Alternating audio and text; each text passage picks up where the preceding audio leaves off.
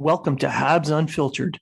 This independent podcast is featured on the Hockey Writers and iHeartRadio, bringing you honest and unfiltered entertainment and discussion on the Montreal Canadiens and hockey news. Your hosts, Matt Smith, Treg Wilson, and Blaine Putney, are proud to be one of your trusted sources. If you are talking about it, so are we.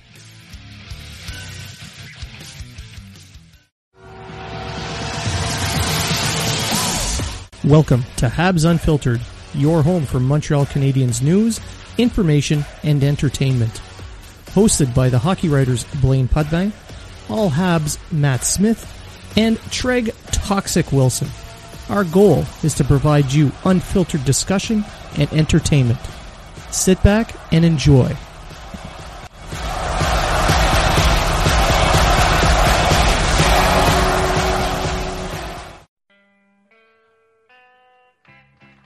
Are you in the market for quality sticks and equipment you can afford?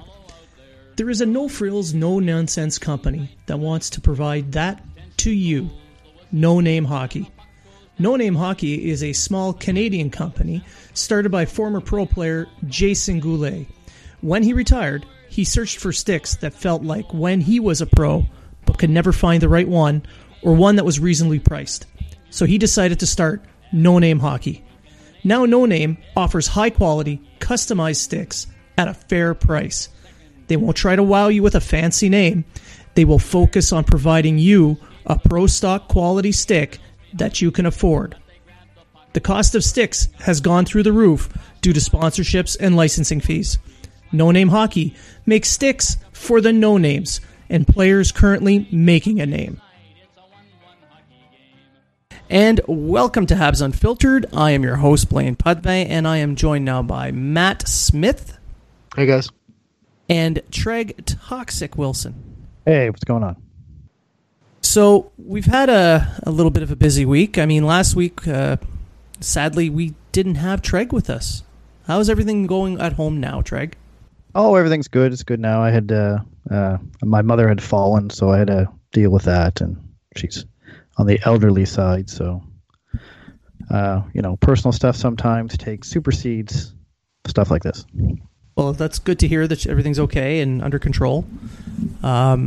So this episode, Treg, you interviewed Jason Paul. I did, yeah. A good interview with Jason Paul, a colleague of yours with the Hockey Writers. He also has this program out called Versus, where you can stack teams together and go over almost every statistic that's out there and compare it per team to see which team is better at what. And he also has a program now where you can do it with players. So we talk about that for a bit. We talk about the trade deadline and what the future holds for the Montreal Canadiens. Well, that's good. I know Jason is a big fan of Nick Suzuki as well. So he's even compared him to Steve Yzerman. Whoa, that's a big comparison. I know. But but for this segment, we're going to have we have a fan question. We've got a couple of some news items that we're going to go over, and then we'll just start chucking crap at each other. So if you guys don't mind, I'll just dive right in and start with the news. Sure. Okay. Matt, you cool with that? Yeah, you go right ahead. Okay, just check and make sure you weren't napping. Oh, yeah, you'll hear me. He is Air Force, so yeah, you got to check in on that stuff. I know. They disappear sometimes and take naps. That's how we do. That's why they call them Chair Force. All right, so we'll just dive into the news of the day. It was announced today via RDS. The AHL All-Star Game is going to be held in Laval in 2021. So that's big news. Rocket fans in Laval are going to get to enjoy the All-Star weekend. I think that's going to be a pretty good weekend for people in Montreal to go check out. Yeah. It's maybe Ferk or Halifax boy here or Moosehead boy will break another record. Yeah, if he's still in the AHL, maybe. It was nice to see the Mooseheads do a little bit of domination at the AHL level. Well, yeah, because they're not dominating anything at the Q level. So Well, it's an off year. It's just an off year. Rebuilding. Cam Russell's got it. yeah, well, he's made some pretty good trades. Yeah. All right, and the next bit of housekeeping. So the ECHL expansion deadline has come and gone. Now there is no chance for a new ECHL franchise for next season for the Canadians. Now, I've got some connections down in Trois-Rivières, and I wrote an article on the Canadians' minor league system for the Hockey Writers, and some of the information I was able to put together, I think our listeners benefit from hearing it. So, Mayor Jean Lamarche claims to have received conflicting reports from the Canadians. The one public statement the Canadians have had from the beginning, and it has not changed, and no other public statement has been made, is that the Canadians are willing to commit to becoming a principal associate for an ECHL franchise in Trois-Rivières. Point final. No other information has come out other than they want a team there. So the conflicting claims that Mayor Jean Lamarche claims to have heard was that he was given a conflicting report from a different vice president, France Bélanger. So the conflicting report there was that she had mentioned to the council and the mayor that the Canadians were not interested in working with Dean McDonald of the Newfoundland Growlers, who was also helping with bringing an ECHL franchise there. So what this means now is that Trois-Rivières is apparently supporting a youth sport bid for l'Université de Québec, Trois-Rivières, as a front runner for being the main tenant, which no doubt is a PR nightmare for the Quebec hockey powerhouse Montreal Canadiens.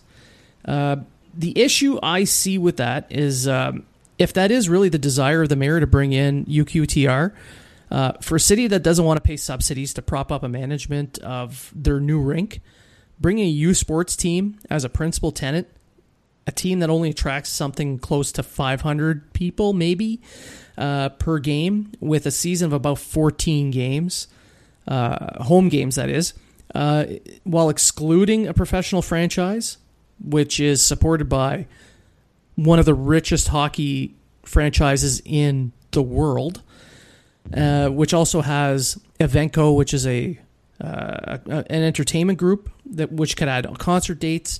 They can help with the management. They can pay for the management. None of this makes financial sense. I mean, I don't know what you guys think, but I think this is just poor management. The Canadians didn't help themselves, but the mayor is not seeming to help himself either. For me, it looks like it would have been the perfect scenario for the Canadians to finally be able to take control of their prospect pool instead of taking guys like McNiven and shopping them around the ECHL to any team that has an opening. So it's if that's the way that it's going to be, it's really disappointing for the future of some of these young kids. Especially McNiven's. It really hurts the development of McNiven if he's only playing like once every 2 weeks or something silly like that. So I feel they really need an ECHL club to help with their development. See, I completely agree. I wrote an entire article on just this, bringing in a multi-tiered farm system, and yeah, McNiven's been shuttled around. I mean, he's played about 19 games so far this year, but it's been with like 3 or 4 different teams. So like Matt said, being shuttled around, that is not helping him. Not to mention, if you have injuries, you need to make call-ups. Well, who do you call up? They're going to have to put PTOs out to just about anyone. Now, the quality of player that you get on these PTOs may not be as good as somebody you've already drafted. So having your own ECHL team really helps in that aspect as well. But also, there is an option that's available to them if they can sweeten the pot. There's a one independent team left in the ECHL, and that's the Norfolk Admirals. And they do not have an affiliation. So maybe they could throw a couple bags of money at Norfolk and gain themselves an affiliation for a couple of years, which would buy them time to set themselves up in Trois Rivières. Just a thought. Yeah, it's possible. Like, why not? If there's already a team there, why not use it? Yeah. They just have to be like the Admirals or something instead. Yeah. Anyway, we're going to move on from that depressing scenario, and we have a fan question. We have fans. We have fans. Or fan. So Ryan Rebalkin, at Ryan Rebalkin, his question is, who do we trade and what can we hope from doing so? The other half of that question is the idea of a rebuild a feasible option? And do we have enough good enough young players now? So I'm gonna leave it to you, Matt, to kick that off. All right. So the question of do we have enough young players now? I'd say absolutely. You've seen what Kakaniemi can do when he's healthy. Suzuki's been a very surprising player for a lot of fans out there this year. Fleury kind of came out of nowhere as well. Then you've got guys like Juleson, who are hopefully are going to be back to health soon. So you are getting that injection of youth into the lineup. Personally, what I think is the Canadians need they need some skill on their team. And there's a lot of people right now that are saying, we'll take advantage of Tatar. He's having such a good season. Let's get rid of Tatar and we'll get this. Or let's get rid of Domi. He's going to be an RFA. We'll get this. We'll trade Jeff Petrie. We'll get this. The problem with doing that is you're trading skill when you're looking for skill, and you're just going to find yourself back in the same predicament looking for skill. So the thing is, the players that they're likely going to trade right now are guys like Nate Thompson, possibly someone like a Dale Weiss, a Jordan Wheel, a Nick Cousins, maybe like a Marco Scandella, those kind of guys, possibly even Kovalchuk. You're not going to get a lot back for these players in terms of getting another player back. And the Canadians right now, they're almost at that roster limit. They're at 49 to 50 contracts. So it's not like they can bring a lot back. They've got cap space. They can also use that as an advantage to possibly bring in a dead contract from another team, from a contender, to help them out, to facilitate another deal.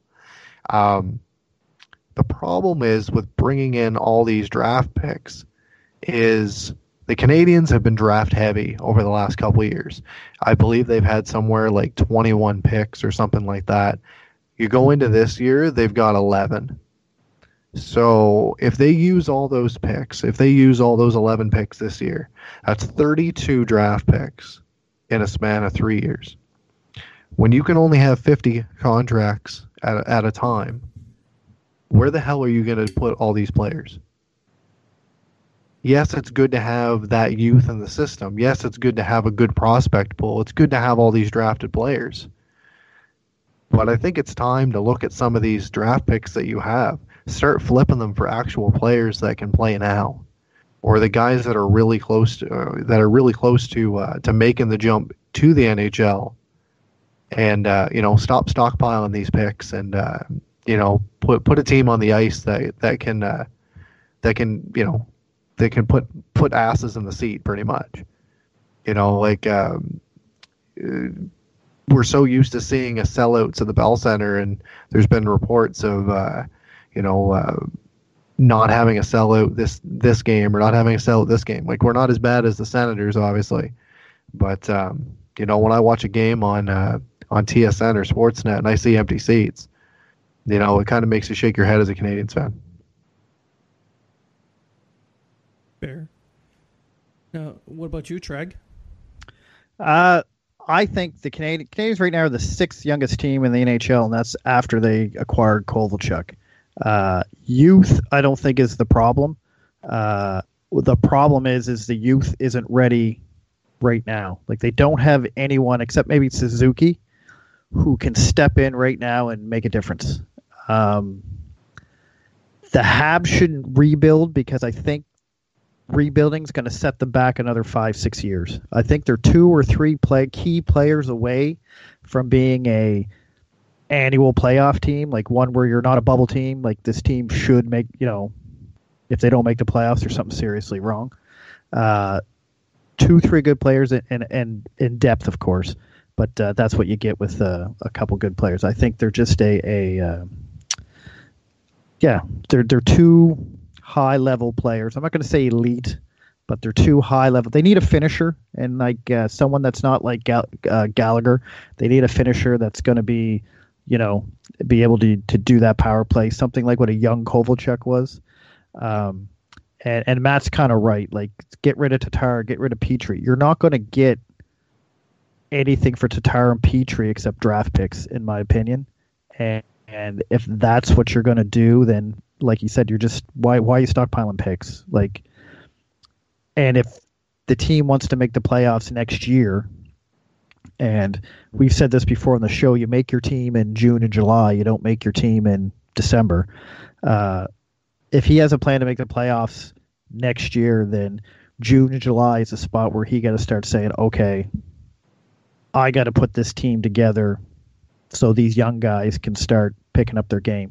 Like, if they're going to trade anyone, I think it's going to be Thompson, Cousins, Wheel, maybe Kulak, someone like that. It's not going to be anyone major. It's not going to be maybe Scandella or Kovalchuk because they're UFAs, and Kovalchuk has said he wants to play on a contender. So, to me, I think this team's young enough. I don't think they need to get any younger. I think what they need is to get more quality. Fair. That's fair. Or at least NHL ready younger quality players like Caulfield, KK, even Fleury and them guys. They're not. Or Romanov. Like Romanov and Caulfield, we don't even know if they'll be on the team next year.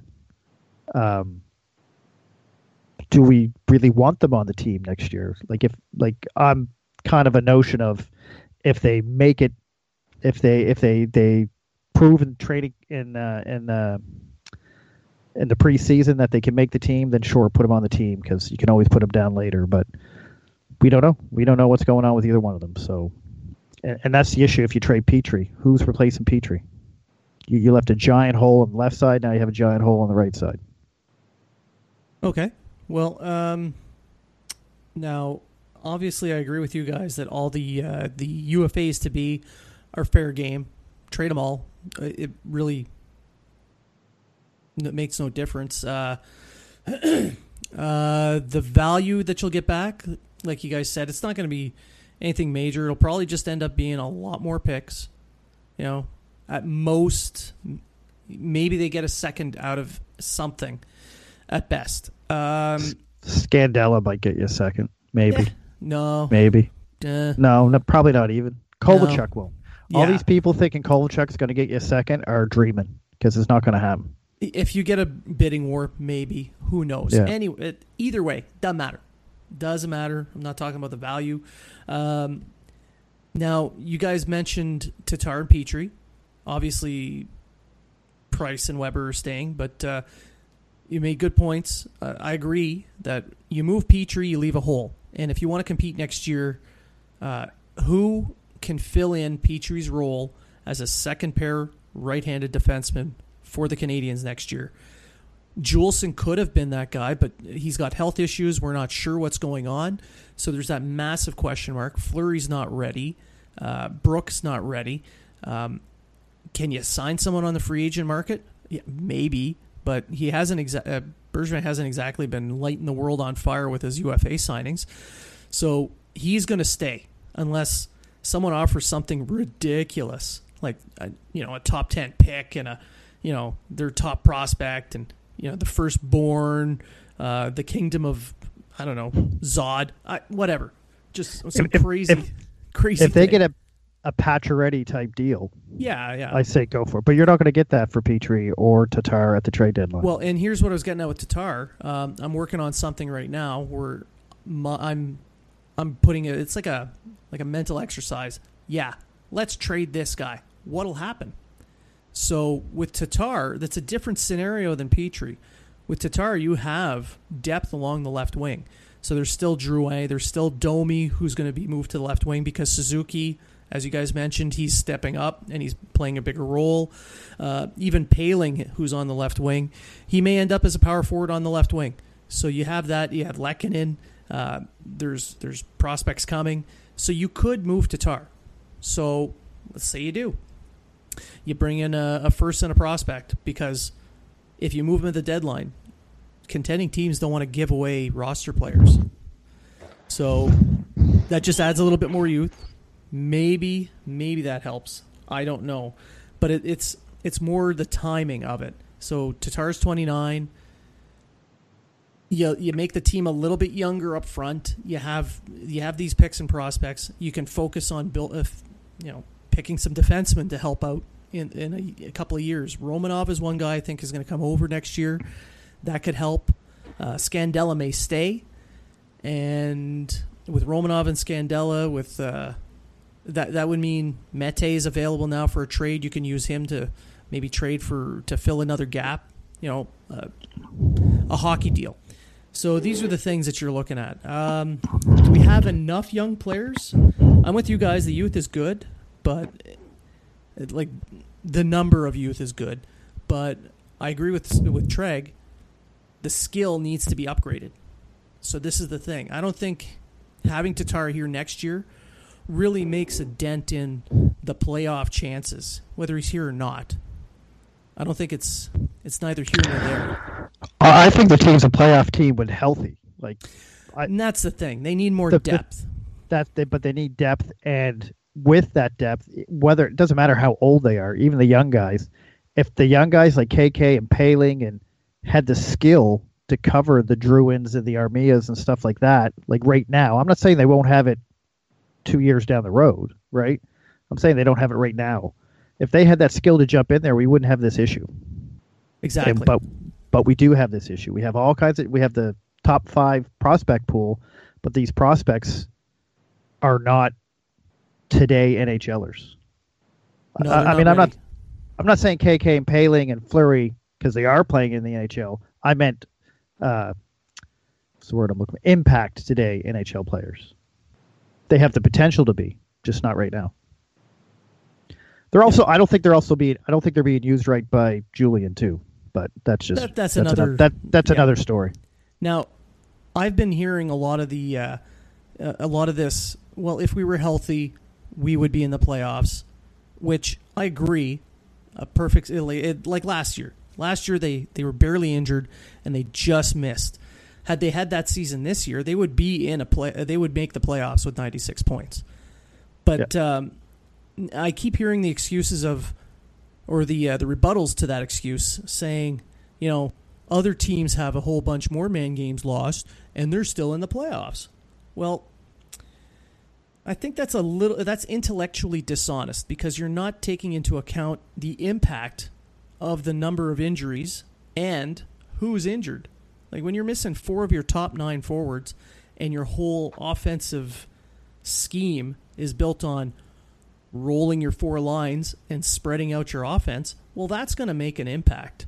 I'm sorry. I mean, I get it. Pittsburgh lost Crosby for a long time, but they have Malkin. So they also didn't have those players together at the same time for a long period of time. Yes, some of them overlapped, but it wasn't like they lost Crosby, Gensel, Letang, and whoever all at the same time. Well, they did have Gensel and Crosby out for a while together, but it wasn't really that long because Gensel got hurt like 10 games, maybe, right? But they have Malkin and they have these other players. They have the depth to step into those roles, and that's what Montreal doesn't have. Yeah, and if you look at Toronto. Look at Toronto right now. When they had everyone healthy, they were clicking. Now they're missing 2 defensemen. It's just 2 defensemen. It can't be that big of a deal. It's just 2 guys. Well, they're their 2 best defensemen. So if you're missing Riley and Muzzin, Now they're out of a playoff spot. They're just outside the playoffs because they had to deal with losing both Riley and Muzzin for an extended period. That's the problem in Montreal. It's not that, number of man games lost. That is a dishonest method of arguing the point. I've heard a lot of people say it. It's talent, it's skill. It's the talent lost, yeah. The impact. You can say that Drouin scored most of his points on the third line. Great. But he was scoring points on the third line. With him gone, who's scoring points on the third line? No one. Lehkonen. He's on the second line because everybody's out hurt. That's my point. This is the point I'm getting at. So if your argument is to use, man games lost total, the Canadians are doing better or aren't doing as bad as others, yeah, you're being dishonest. You're purposely deceiving others in your argument. It's the impact of the skill level loss. Because like I said with Toronto, they lost their two best defensemen and they took a dip. Now Muzzin's coming back. I think the Leafs are going to see a jump because of that. They're going to move their way back into the playoffs. And as Riley comes back, you're going to see a much better Toronto Maple Leafs hockey team. It just goes without saying. Your best players are there and they're healthy. You'll do good. They also have the greatest porn star that ever starred in hockey, in Austin Matthews. So you mean Ron Burgundy. Little Ron Jeremy. Ron Burgundy. He's more like Ron Jeremy. But it's an argument that goes through Twitter. Is the whole don't use it as an excuse. It's not an excuse. It's a fact. The fact is Montreal lost the skill when they lost these injured players. The fact is with these injured players in, they're a playoff team. That's a fact. The fact is they don't have enough skill. So these guys missing exposes the underlying fact that there is not enough depth on this team. Yeah. And if you go back to the whole rebuild reset thing, either way, like another argument that I'm tired of on Twitter is we can't handle missing 4 or 5. Well, if you can't handle missing 4 or 5, you're going to have a mediocre team forever. If you can't handle missing a few playoff years to build a contender, you complain that the teams are mediocre, but then you complain they don't make the playoffs. Well, what do you want? Well, do you want the team just sneaking in and losing in the first round and having 2 home games and they're gone? Or do you want a contending team? Yeah. Do you want a team that can actually win a couple of series? Right. So, to me, I'm okay with this 4 or 5 because I look at it and say, well, last year was an anomaly. 96 points, they don't make the playoffs. Really? That's only happened twice in the Cap era. The 2 years ago, Price got injured, and they were the top team in the league until Price got injured, and they missed by 12 points or something like that. So Price is healthy, they're in. Well, this year, if they're healthy, they're in. So it's not that they're not a playoff team. It's not that the team is so horrible they can't make the playoffs. It's just the team is a bubble team, which we've been saying for 2 years now. The team is a bubble team, and that means that they can make the playoffs with what they have if they stay healthy and everything goes according to plan. Now they got to add that depth. That's where Bergevin has to start adding that depth, start getting those skilled players, so that now we can say we're a playoff team. The question is, can we win the cup? Well, here's where the whole rebuild, retool crap comes into play. Matt made a good point. There is a shitload of prospects on their way. If you count this year's draft, there's about 32 draft picks over the last 3 seasons. So the last 3 drafts, including the one that's coming up, they'll have had 32 prospects picked. Now, if you really want to be a competitive team, you gotta get a couple of home runs in the later rounds. Well, the best way to get a home run is get a ton of swings. The more swings you have, the better chance you have of hitting a home run. So if you have 30 later round picks, maybe you get one big home run swing. So, yeah, we're not going to sign all these guys, but the chances that we actually find a gem is a lot higher than had it been before, back in the years when all these reports are being made. Look at all the draft busts in the first round. Well, all those years, the Canadiens were picking like 4, 5, 6 times at most in those seasons. So yeah, you're not going to be developing NHL picks from there. Now, the way it's going, you're going to have a few guys coming up. Sure, there'll be bottom 6 guys, but you'll find that one. Maybe that Romanov is that one guy who'll show up as a second-round pick and be able to play in a top pair. Yep. No, and while all things point to that happening, point to it. I'm not saying it's going to happen. I'm confident that he'll be a top 4 player. But he also has 32 picks where he can pick and choose and say, which ones do we think are going to make it and which ones do we think we need to move on? So this is where it comes back to Bergevin again. What are you going to do with all these picks? You're not going to develop them all. They're not all going to turn out to what you need to be. So you got to start. And really, he only has a couple years to start. Because, I mean, if he keeps going, well, I'm not mortgaging the future. I'm not mortgaging the future. I'm not mortgaging the future. Well, the future got to start coming. Like, you know what I mean? Like, we see what you're doing. He was talking about that. He was talking about the future not that long ago. He's talking about competing for the playoffs all the time.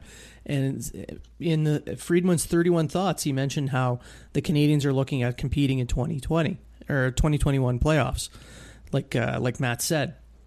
I mean, how can anyone be surprised by this? I mean, he's publicly stated over and over he wants to remain competitive while building.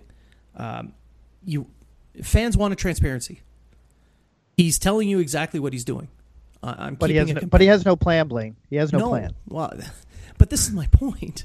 He is telling us what the plan is. You can disagree with the plan all you want. There's parts of it that I think is stupid, but it's plainly obvious what he's doing. He has told people what he's doing, and he is doing it. So you want a transparency? Here it is.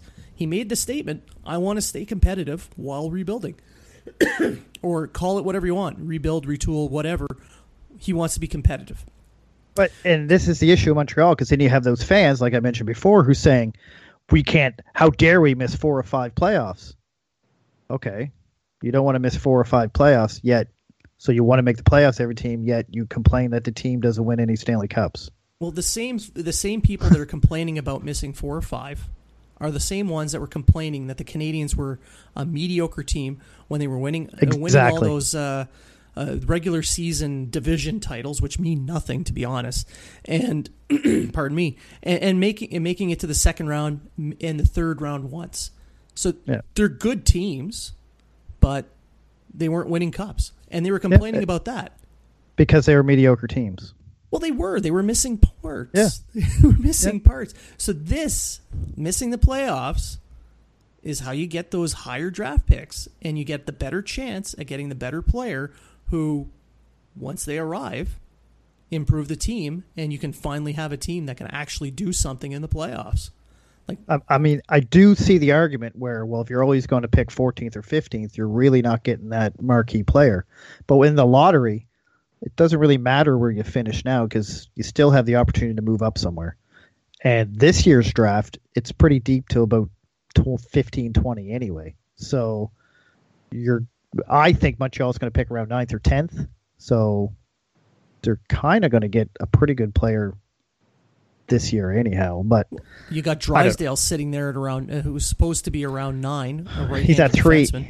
He's at 3 now. On some people's list, yes. On some people's list, yeah. But so I'm with you. I like Bayfield myself. I think if Montreal gets a top 3 pick, they should pick Byfield. Yeah, that's who I think. I think Lafreniere or whatever the hell you say his name.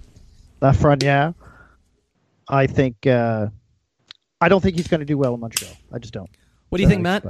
You've been quiet for a while. I'm looking at that German kid, to be honest, because nobody's really talking about him. That Stützle?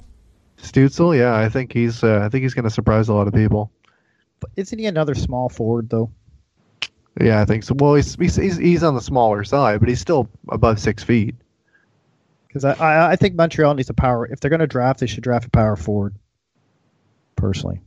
Or a defenseman, or a top 4 defenseman. Awesome. Well, what power forward is available in the top 10? Well, I think Byfield, but Well, they're not going to get him. You got to get to 2 for him. Yeah, that's Maybe what I'm saying. 3. You're not going to get. But Yeah. I'm just saying what I think they need to draft. Whether they are able to draft it. However, I think this draft they should draft a best player available and not to need too. So, No, Kotkaniemi, they drafted to a need. I think this year they got to draft best player available. they probably will. But if you're looking at a tendency, I would expect Timmins to pick a few right-handed defensemen in this draft because there's a need for that in the system. Yeah. Yeah, I'm with Treg. I'm kind of looking for best player available draft. Like the last couple of years, it's like, let's go get centers, let's go get left-handed D, etc. You know, this team needs skill. And if it's a left-handed D is the best available player, I'm not talking about maybe the first round, but, you're looking at 2, 3, 4, etc. You go with the best player available. Well, if the Canadians are going to stick around, say 9, 10-ish, one guy I think that could be a game breaker especially for the Canadians, is a guy like Holtz. He's on that. Him and Raymond were on the Swedish team. They're the ones that pretty much drove all the offense. And Raymond plays pro over in Frölunda. Is it Frölunda? Yeah, Raymond's in Frölunda, and Holtz is in Djurgården. Yeah, there we go. And they're already playing professional hockey, and I think his numbers are pretty good actually. And he's a big kid. He's about 6 foot, 6'1". I'm just looking up his numbers now, and yeah, playing in the top league. He's got 12 points in 26 games, so that's pretty good for a 17-year-old playing against men in a pro league. Who's still growing. So, and he plays a game where he's willing to go to those dirty areas, kind of like what you see with Suzuki, but a better shooter, not as good of a passer. He's not as cerebral. He's a winger who likes to shoot, and he likes to shoot from everywhere, but really loves to shoot from inside.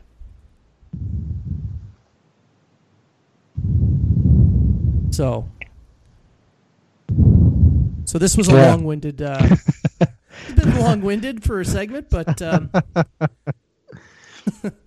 so no, I know what you mean. But as Treg said, if you want a power forward, the only power forward that you're really looking at is Byfield, and in the juniors he did not play a power forward role. He really did. Line. Yeah, but he didn't. For a guy that's his size playing in the juniors, I would expect him to be a little bit more dominant. And, fourth line or not, he didn't really stand out for me. Well, no, the World Juniors is more of a 19-year-old tournament, and he's Absolutely. 17. He's a 17-year-old. So his real coming out party is going to be next year's. But if you watched him play in the OHL, I'm sure you have. I've seen him play there many times as well. He is impressive to watch. It's something else. The skill, the speed, his size, his ability to he's got everything you need to be a big centerman who could dominate a game. Sign him right now. Done deal. Anyway, we'll stop this segment here. I think we've rambled quite enough. We're going to take. I think Matt was eating nachos the whole time. I don't think he was. I think I think he's just sitting back. You're like, what's on Pornhub right now? What's Pornhub? You mean RedTube? Whatever. I don't know. Air Force has RedTube. Air Force. That's right. RedTube. That's we've got Brazzers. Brazzers. I make spec pay. I can afford that kind of stuff. And there you go. There you go. Matt's a pervert. Well, we don't get the bandwidth on the warships that the Air Force can get. Yeah. We don't get to stay in 5-star hotels. Yeah, this just in. Habs Unfiltered new promotion is Brazzers. Now sponsored by. Well, I hope so. That's good money. Speaking of promotions, SeatGiant.ca. if you want to go to a concert, check out a hockey game, maybe you want to go to a different kind of show, go to seatgiant.ca, drop the code unfiltered20, and you will get 35% off any fees when you book your tickets. And that's anywhere in the country. That is anywhere in the country. Any ticket sold on seatgiant.ca, promo code unfiltered20 gets you 35% off your purchase, the cost of purchasing the ticket. So not 35% off the ticket, but the fees involved with purchasing the ticket from Seat Giant. Yeah. We're trying to save you money. That's what we do. That's what we do. So we're gonna stop the segment here. We're gonna take a commercial break, and when we come back, Treg has his interview with Jason Paul of the Wave Intel of Versus. Was it Versus.ca? Versus.com? I think so. Yeah. And yes. The Hockey Writers. Yeah. My colleague at the Hockey Writers. I'm sorry, Jason. It's my fault. I had a little Space Cadet moment. I was distracted by Brazzers earlier. I apologize. He plugs himself in the interview, so everything will be in the interview. There you go. Speaking of Brazzers. Oh, my. All right, so we'll stop here. We'll have a commercial, and when we come back, Jason Paul joins Treg. Do you have a problem getting big city slams? Are you not getting the gains at the gym? Well, don't mortgage your future on rental supplements. Get Bergie Arms. Bergie Arms will get you the gains you need. Bergie Arms gets rid of all the bad attitude and builds better character so you can get the gains you need. Get Bergie Arms. Bergie Arms. Bergie Arms today. Not a real product. May make you trade your favorite player for a mount, and do not use... If you're healthy, if you want loyalty, buy a dog. Welcome to back from Habs Unfiltered. I'm here with Jason Paul, a writer for the Hockey Writers, and he has a program out called Versus, which I believe compares players' stats with other players to see how good or bad they are compared to their counterparts. Is that right there, Jason? Or did I get all that? Yeah, that's perfect. That's right. I do some writing for the Hockey Writers with the Habs, writing for the Habs, and I also do some writing for Boston Hockey Now for the Bruins. So I guess that's a little bit of a clash, but I try to make that work. So like our counterpart here on Habs Unfiltered, Blaine Podfin, you both write for the Habs for the Hockey Writers. So there's a bit of a 6 degrees of separation here with the podcast and you guys. Yeah, I've gotten to know him a lot better in the past few weeks since he started writing for the Hockey Writers. Right, that's good. So tell us about what this Versus program you have going on does. Yeah, I mean, it's been a year. I started this a year ago. I think I was on Twitter maybe starting a year and a half ago. I've got an economics and statistical background in school, and in my day job, I've done a lot of project management with IT and that kind of stuff. And so I'm kind of interested in the numbers side of things. And I love what some of the hockey community is doing online and Twitter with these great graphs that they're doing. And I just thought I would kind of jump in. So, but the idea of Versus, where Versus basically compares teams side by side, and it also does players side by side as well. And the idea around that was to make it more like an app, so that I didn't have to recreate a new graph every time. So this was something that was all pre-set up, which was a lot of work. But now you just go in and select your players or select your teams, and it spits out the data for you. I basically did it for myself at first, right? Because when you try to analyze a player, I'm sure you've done the same thing at teams. You might go to tsn.ca or nhl.com and you're looking, where do they rank for goals for? Where do they rank for goals against? How does it compare against the league? How does it compare against a different team? I found myself doing that a lot, and that was the reason I built these tools, because it can just do it all without having to flip back and forth the different websites and different data sheets. It's all on one spot.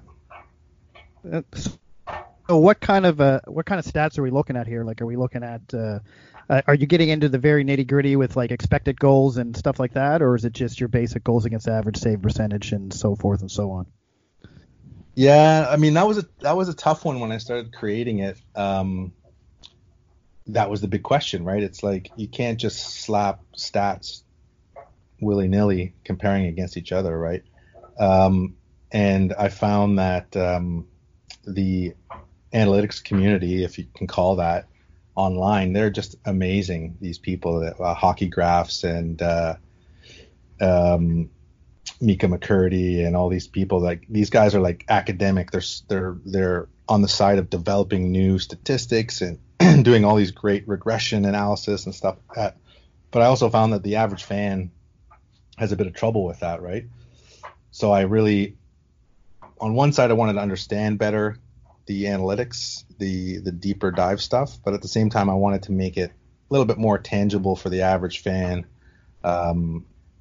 So I kind of melded both of them. I've got the advanced stats, and I also have some of the old school stats in there as well. So it can kind of give you, I think the idea there was, I want to be able to see the power play percentage that is quoted on TV, but I also want to see the underlying stats for that. So I can see the difference, right? That was the idea. Okay, yeah.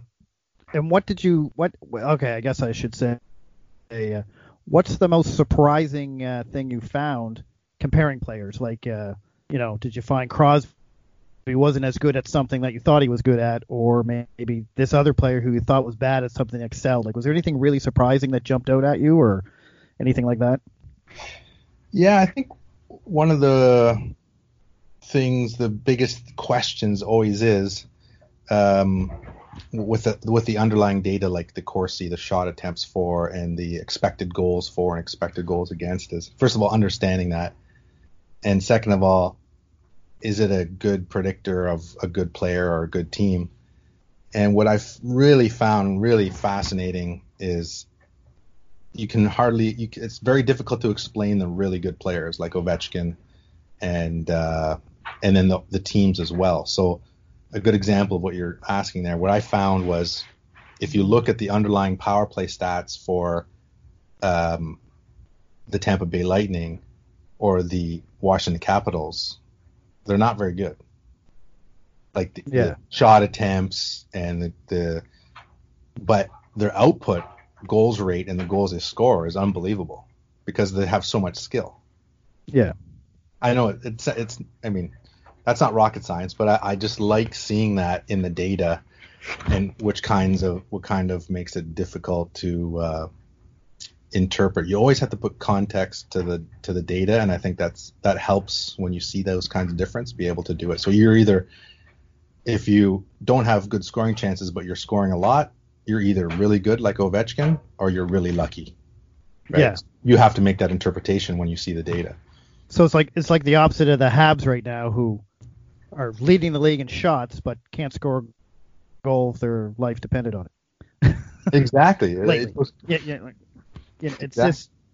This will be like 2 years in a row where they've scored, been the league leaders in or top 5 in shots, yet bottom 5 in shooting percentage.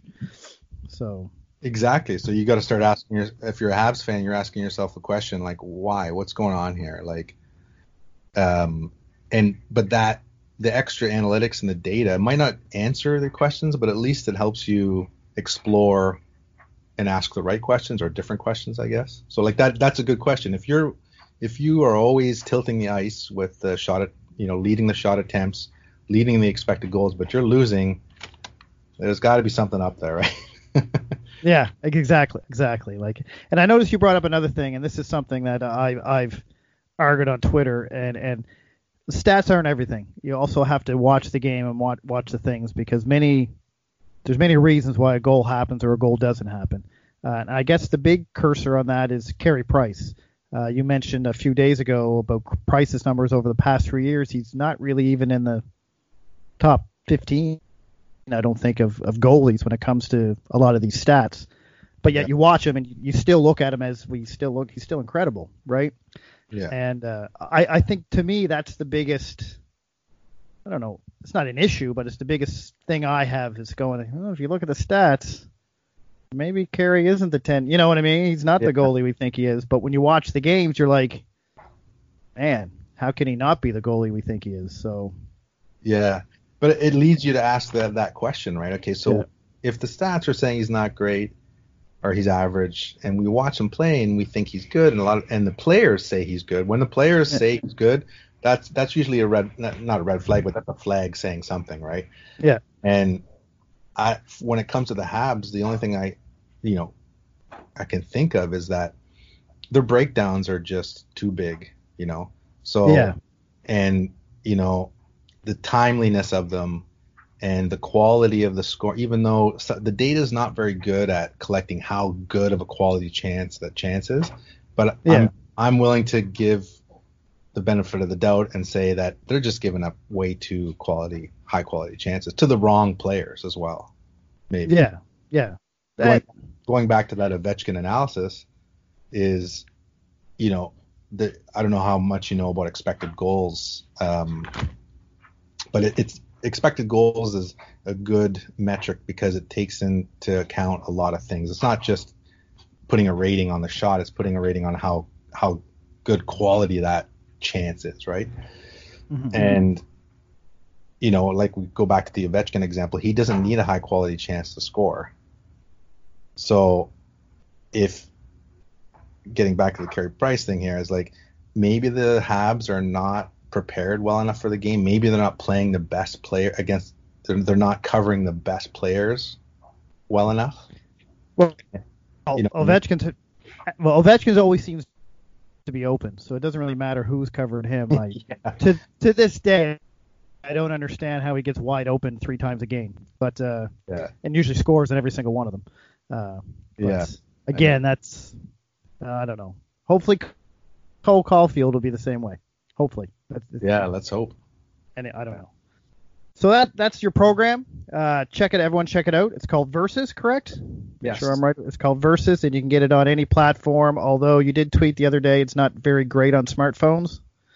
Yeah, there's 2 Versus. There's one that does the teams, and that works well on smartphones, laptops, and tablets and computers. The new player one that I just launched a few weeks ago works well on the laptop and stuff, but the smartphone it's having trouble on there. So hopefully you can get a hold of a tablet or a computer to look it up. All right, perfect. Okay, moving on. So you're a Habs fan, right, Jason? I am a Habs fan, yes. Okay, because I know you're right for Boston, so I want to make sure you're. What do you think happens? I just want to know if you want to have a discussion on what do you think is going to happen this year at the trade deadline, or have you heard anything? Have you heard any whispers in the air, or who do you think is going to go? Who do you think is going to stay? Yeah, if you're asking me to predict how, I've got no insider knowledge, but if I can just, based on what Bergevin has done in the past and what he's tendency to do is, I see him as a kind of a play it safe general manager. He works around the weeds, so he's going to try to move out the guys like Thompson, right? Mm-hmm. Yeah. And who else is an unrestricted free agent? Scandella. I can see him moving 2 to 3 pieces. The deadline's never as big as we always think it is, right? So if you think he's going to move 3, he might move 1, right?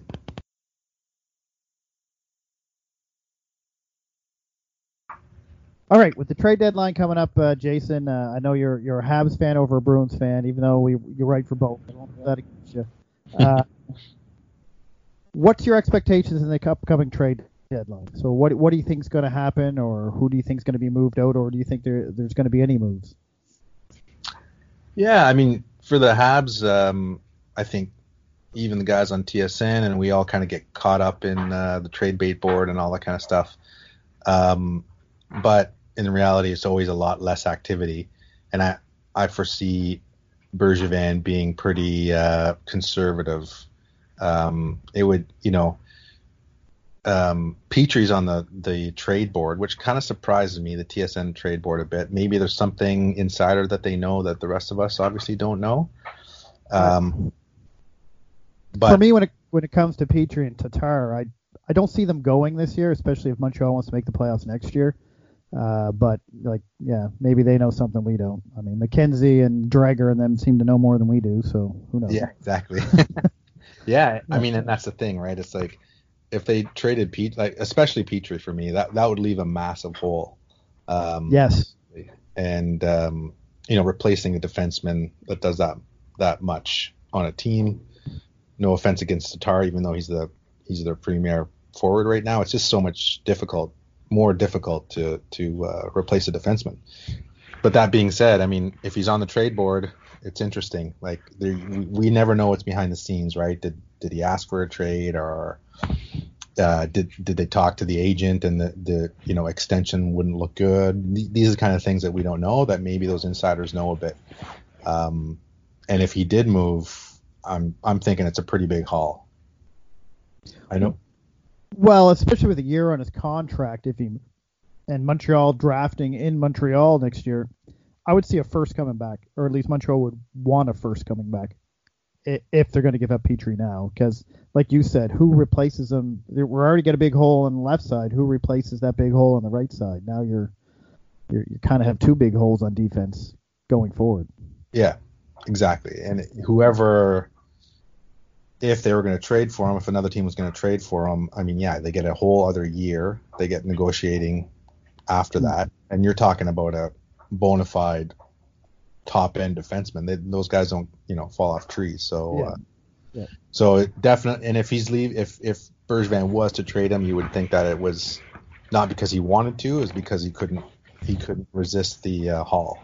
Right. And we know from the past, Bergevin's pretty good at trading. He's pretty good at getting what he wants in a trade. We've seen that with the Suzuki trade, the Galchenyuk trade, the Deneau trade. So I'm kind of with you on this one. I don't see Petry moving. Only because with this reset, I see Montreal being a wanting to make the playoffs next year.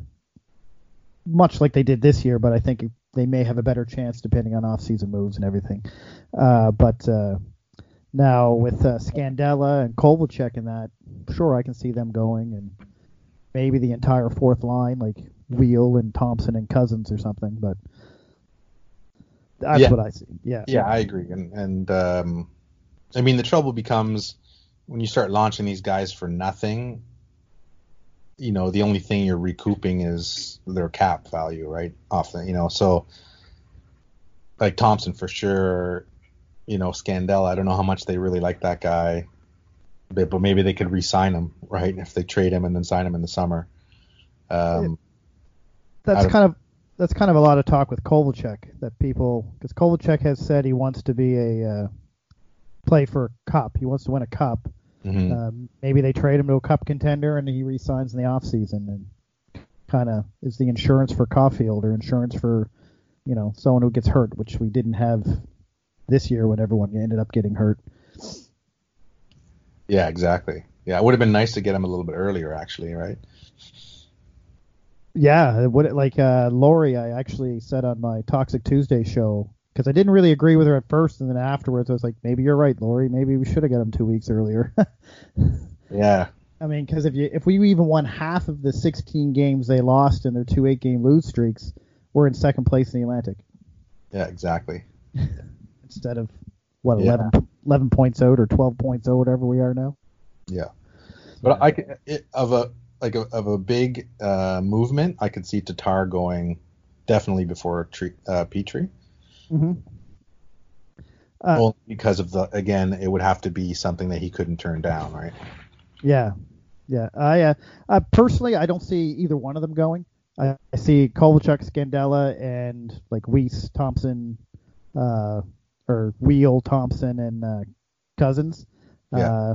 Maybe not so much Wheel. I don't know what value. And the only thing I don't like about it, I guess, is I don't see what they're going to really get for them. Like Kovalchuk may haul them a third round, but like everyone thinks he's going to get a second round pick or something, but I don't see it being that high. GMs are going to look at it the entire season, not just with Montreal. So yeah, the trade. I don't know.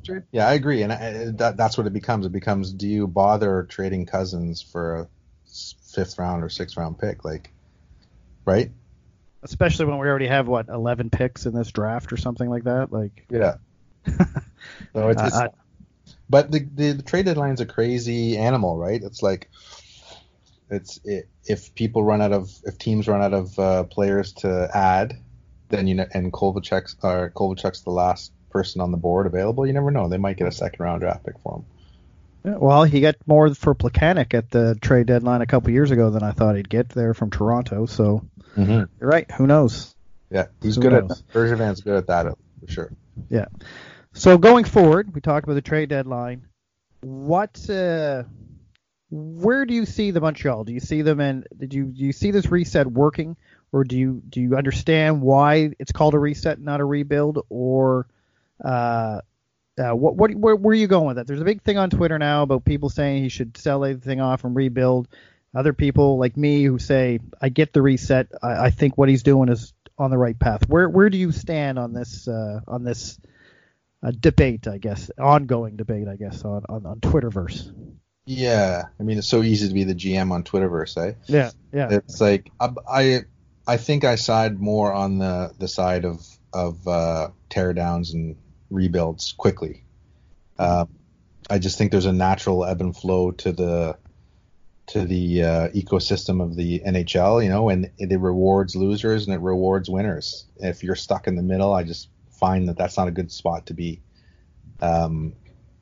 So what that boils down, it means that I think that Bergevin needs to be more aggressive than he has been. Whether that's overpaying for free agents when, not everybody, but when he needs to. I don't know. You look back at that run that they had in, was it 2014? Yes. Yep. Yeah. And they got all those 4th liners, right? Dwight King and. No, that was in 2017. Oh yeah. 14 right. and 14 got Thomas Vanek. Yeah, that's right. Yeah. So it's like, maybe if you could, again, obviously hindsight is 2020, but like maybe he should have been more aggressive back then, right? Yeah. Would it have made a big difference if he did trade a 1st rounder and did pick up someone that could have pushed him further and stuff? I just find that it's not just the Habs. I think the Canadian teams in general, we don't swing for the fences enough, I think. I think this offseason with the Aho and the Duchesne and the Gardner, I think he tried. I think he tried to get his, that star player in the offseason that he needed, even though Duchesne and Gardner, I think, were pretty good misses. But I think a lot of people go, well, he should have offered more in the Aho. And I argue, I don't think Aho was worth 3 first-round picks, to be honest with you. And he is getting paid $9.5 million, so, or something to that effect. Anyway, you know what I mean? Like, I think he went that far because him and Molson were like, this is all we're paying. This is it, right? If they match it, great. But I agree. Like, I'm okay with the reset because I think the team, as it is now, is a playoff team as long as everything plays perfect. Like, no injuries and Price is on top of his game. And they just need to add depth so that when they do have an injury, you got a player that can step in and maybe not be as good, but, and good enough. Yeah. But I do see the side of the rebuild. I do see where they're like, you know what? We haven't made it. It's going to be 4 of the last 5. Let's just not make it for the next 6-7 years.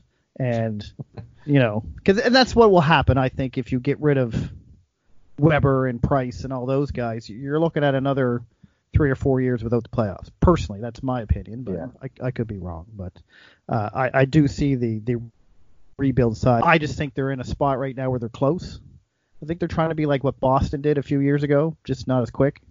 Yeah.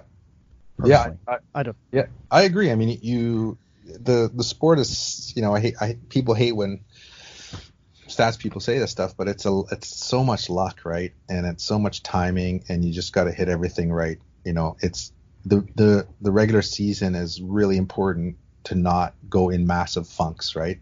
You just got to make, like, I agree with him when Bergevin says you just got to make the playoffs, and then you never know. And I totally believe that. Yeah. But that's the hard part, making the playoffs, right? Yeah, exactly. And what you hit on there, the depth part, is I think it's a big problem. Like, at the beginning of the season, I think the team thought they had enough depth. I think the fans thought they had, like, I thought they had enough depth.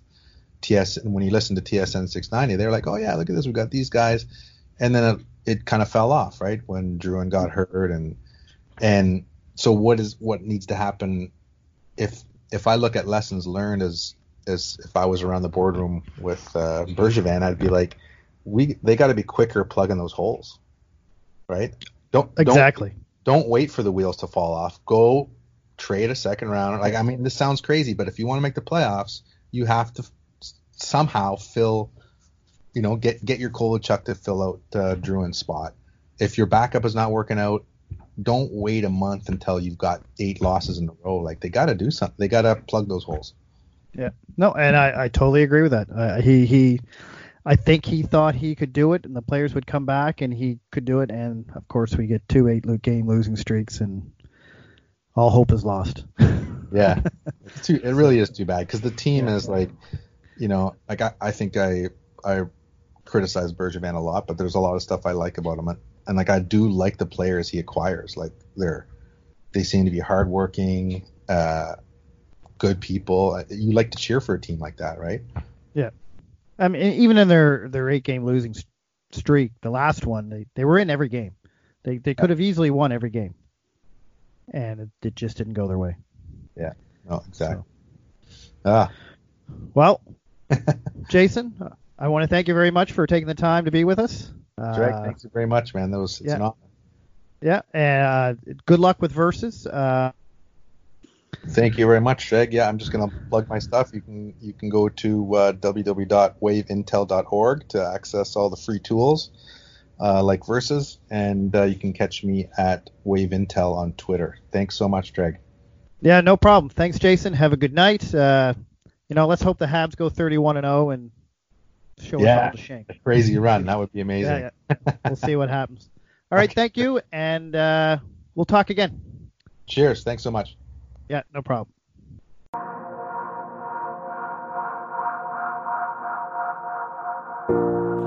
Have you ever needed a fragrance that matches your every social media post?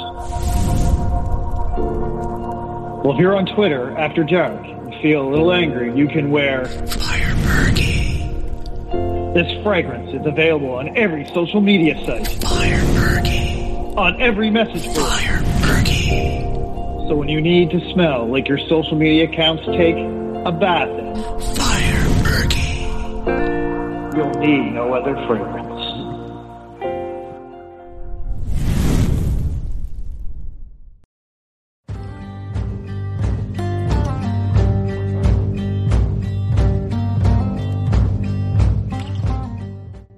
And that concludes another episode of Habs Unfiltered. We would like to thank all our listeners, old and new, for joining us. We hope you were informed and entertained. And always remember, if you are talking about it, so are we.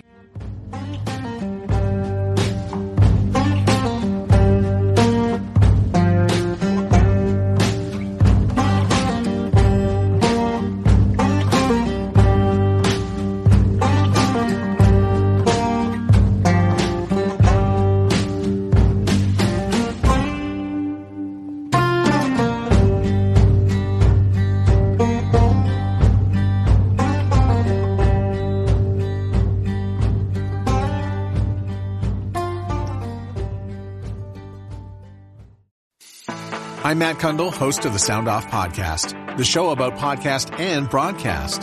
Since 2016, we've been speaking with amazing people who have populated your ears for decades. Legendary broadcasters, research wizards, talent experts, podcasters, voice talent. Almost 400 stories, all for free. Subscribe or follow the Sound Off Podcast on Apple Podcasts, Spotify, Amazon Music, or at soundoffpodcast.com. Do, Did, Will, the Story of People podcast is now available on the Crier Media Network.